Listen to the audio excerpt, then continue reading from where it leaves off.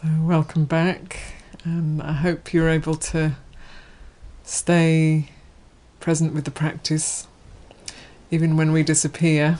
You know, it's important that the practice relies on your attention and not on our attention, because we will come and go a little bit. And I wanted to speak a little bit about the Brahma Viharas and where they belong and what they are and so on. So sometimes they're referred to as the Brahma Viharas, and sometimes they're referred to as the Apamanas. So that's the divine abidings, Brahma Vihara, or the immeasurables.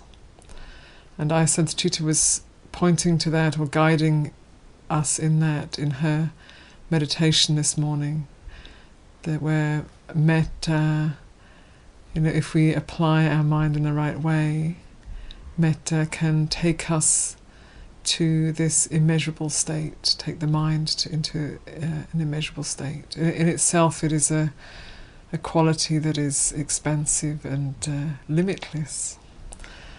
So, we tend to, it's quite, for many people, maybe not for everyone, our minds can stay within an idea of what it can do. We can, in the sense of the personality and who I am and my world, and and we can limit the potential of the mind. And also with our old habits, we all learn strategies of survival growing up, and some of those have involved being defensive or distracted or afraid or greedy or angry, all of these things. So these are the strategies that the personality can use to survive.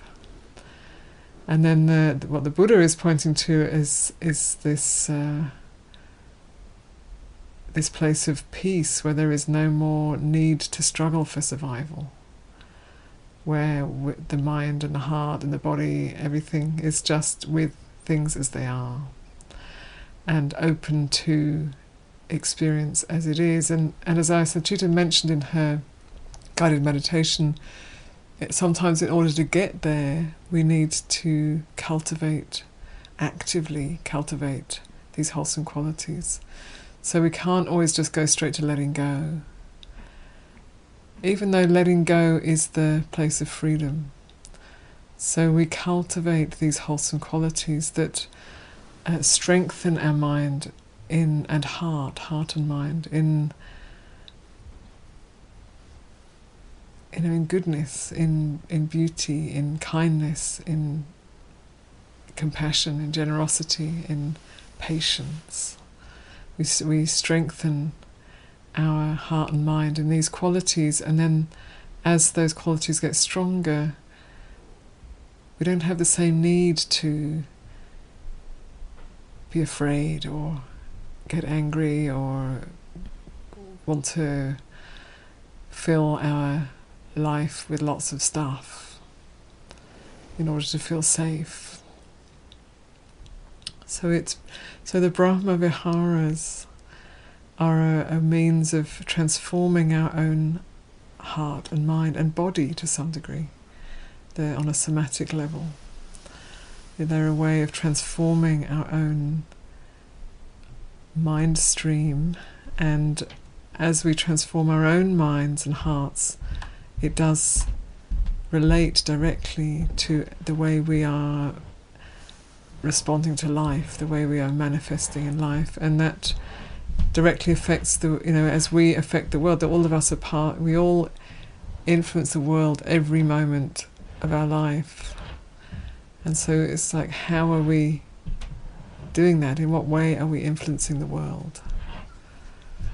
So that with the Brahma Viharas, sister, she has to do it now, please. She has to do it. Yeah. We already spoke about it. So we have somebody sweeping on the roof right now, so you might not be able to hear them, but she has to do it. It's a time-sensitive thing. So with the Brahma Viharas, we are not only transforming our own mind and the way we manifest in the world, but we're also influencing those around us. So if you're with somebody who has a strong metta practice, it's very pleasant. You can feel it. It's attractive. It's beautiful. You feel you can relax. The whole system relaxes. And then if you're with somebody who's very angry, then you might start to feel a bit tense and walk on eggshells around them, So if you're with somebody very greedy, you might have a lot of fun for a while until it's not fun anymore, So the Brahma Viharas are these transformative qualities of heart and mind, and that we can all cultivate those. And it takes some effort. So, for myself, when I first started to practice metta, I knew I needed to practice metta, but my heart didn't know how to do it. So it took a lot of work, and it took a lot of persistence and patience and effort.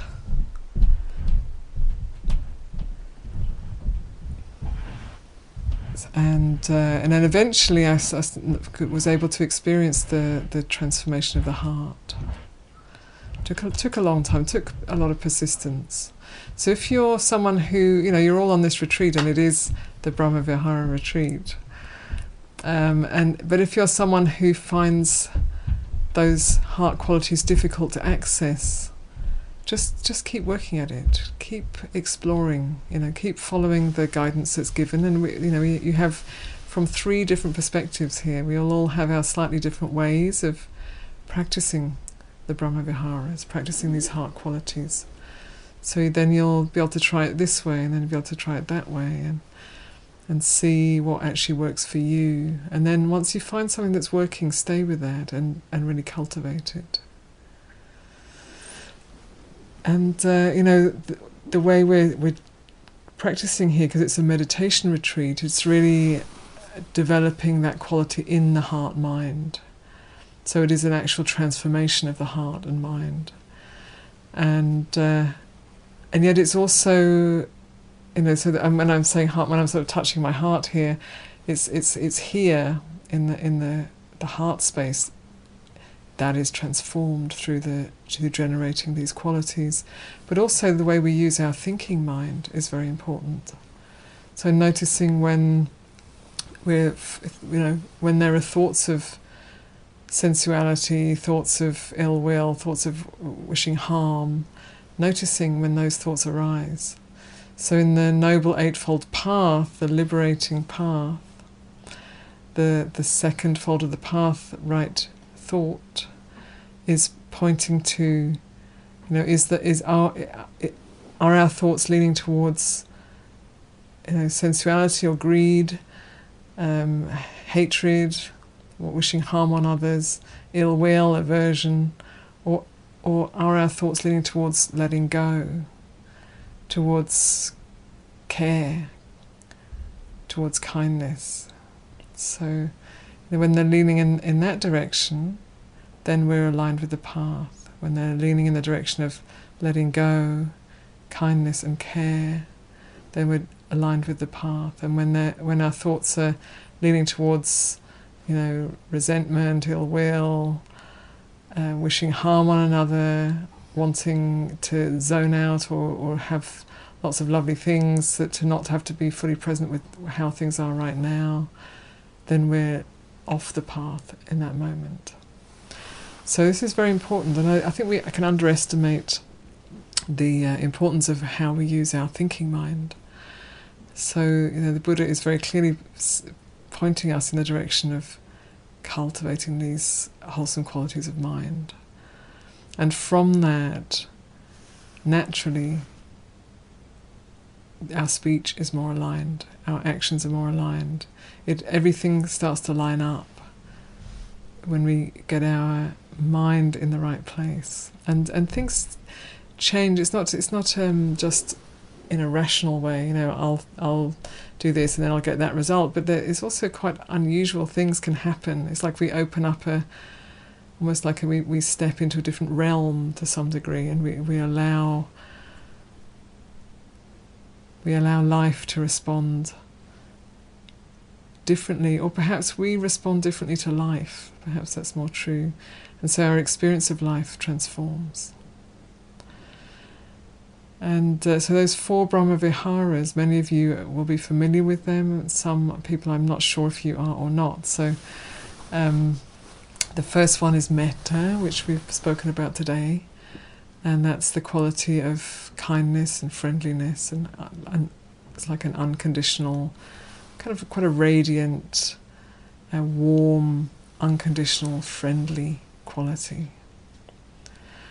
And the second is karuna, which is translated in English, often translated as compassion. I think the word compassion isn't the best fit for karuna. I don't think we have maybe quite the right word in English.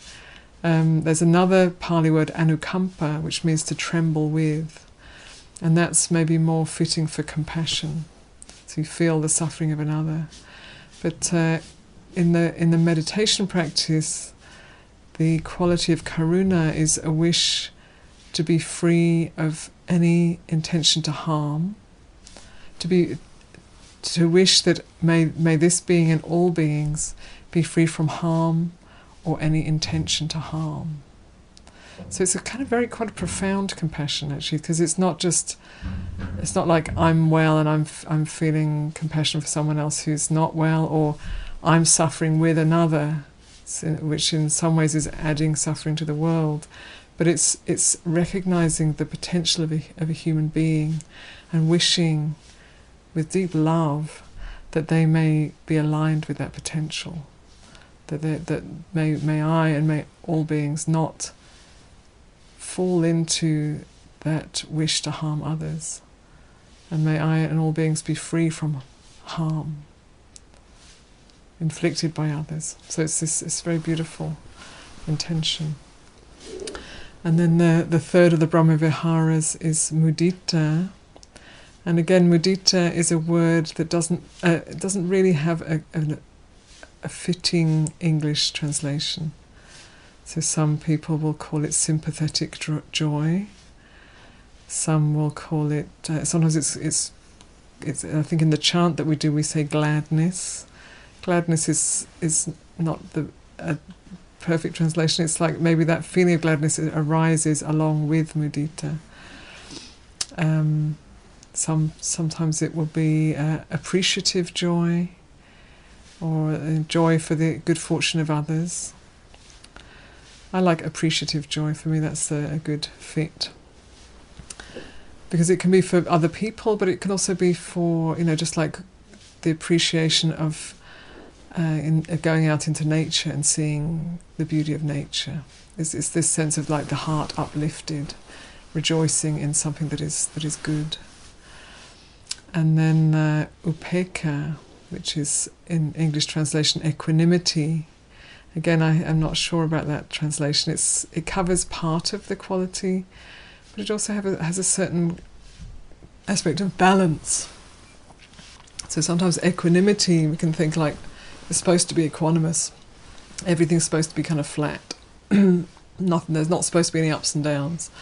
But of course life is full of ups and downs, And our path, I like that imagery of a path, because, if any path that one might walk that isn't made of concrete is going to be bumpy and muddy sometimes, and go up and down and have rocks, and some of it's going to be easy and nice to walk on, some of it's going to be challenging, and that's how paths are out in the wilds. So I like that image, because I think that's the spiritual path is like that. So it's not that we want the path to be all smooth and comfortable, or that we with upekkha there's no ups and downs, but it's more the broader perspective. So one of the ways you can translate upekkha is to have a bird's eye view. So you're seeing from a bigger perspective. You're still part of, you're still influenced by, but you're not thrown around by the circumstances of life. And so we're cultivating these qualities over these days, strengthening them, and building on them little by little. So it's important to have a look and see in yourself what's already strong, what's your natural leaning. So some people just spill over with mudita. It's very, very natural. It's just like bursts out there. And then some people, that's a really hard one. Or it might be that, through the challenges of life and your practice, metta has grown really strong. And then you can remember when it wasn't strong, and now, that it's accessible. Or karuna, the wish for all beings to be, in a way, safe from harm and from inflicting harm. So you can look inside and see where is strong, which tendencies are naturally strong in you, and which are more difficult to reach.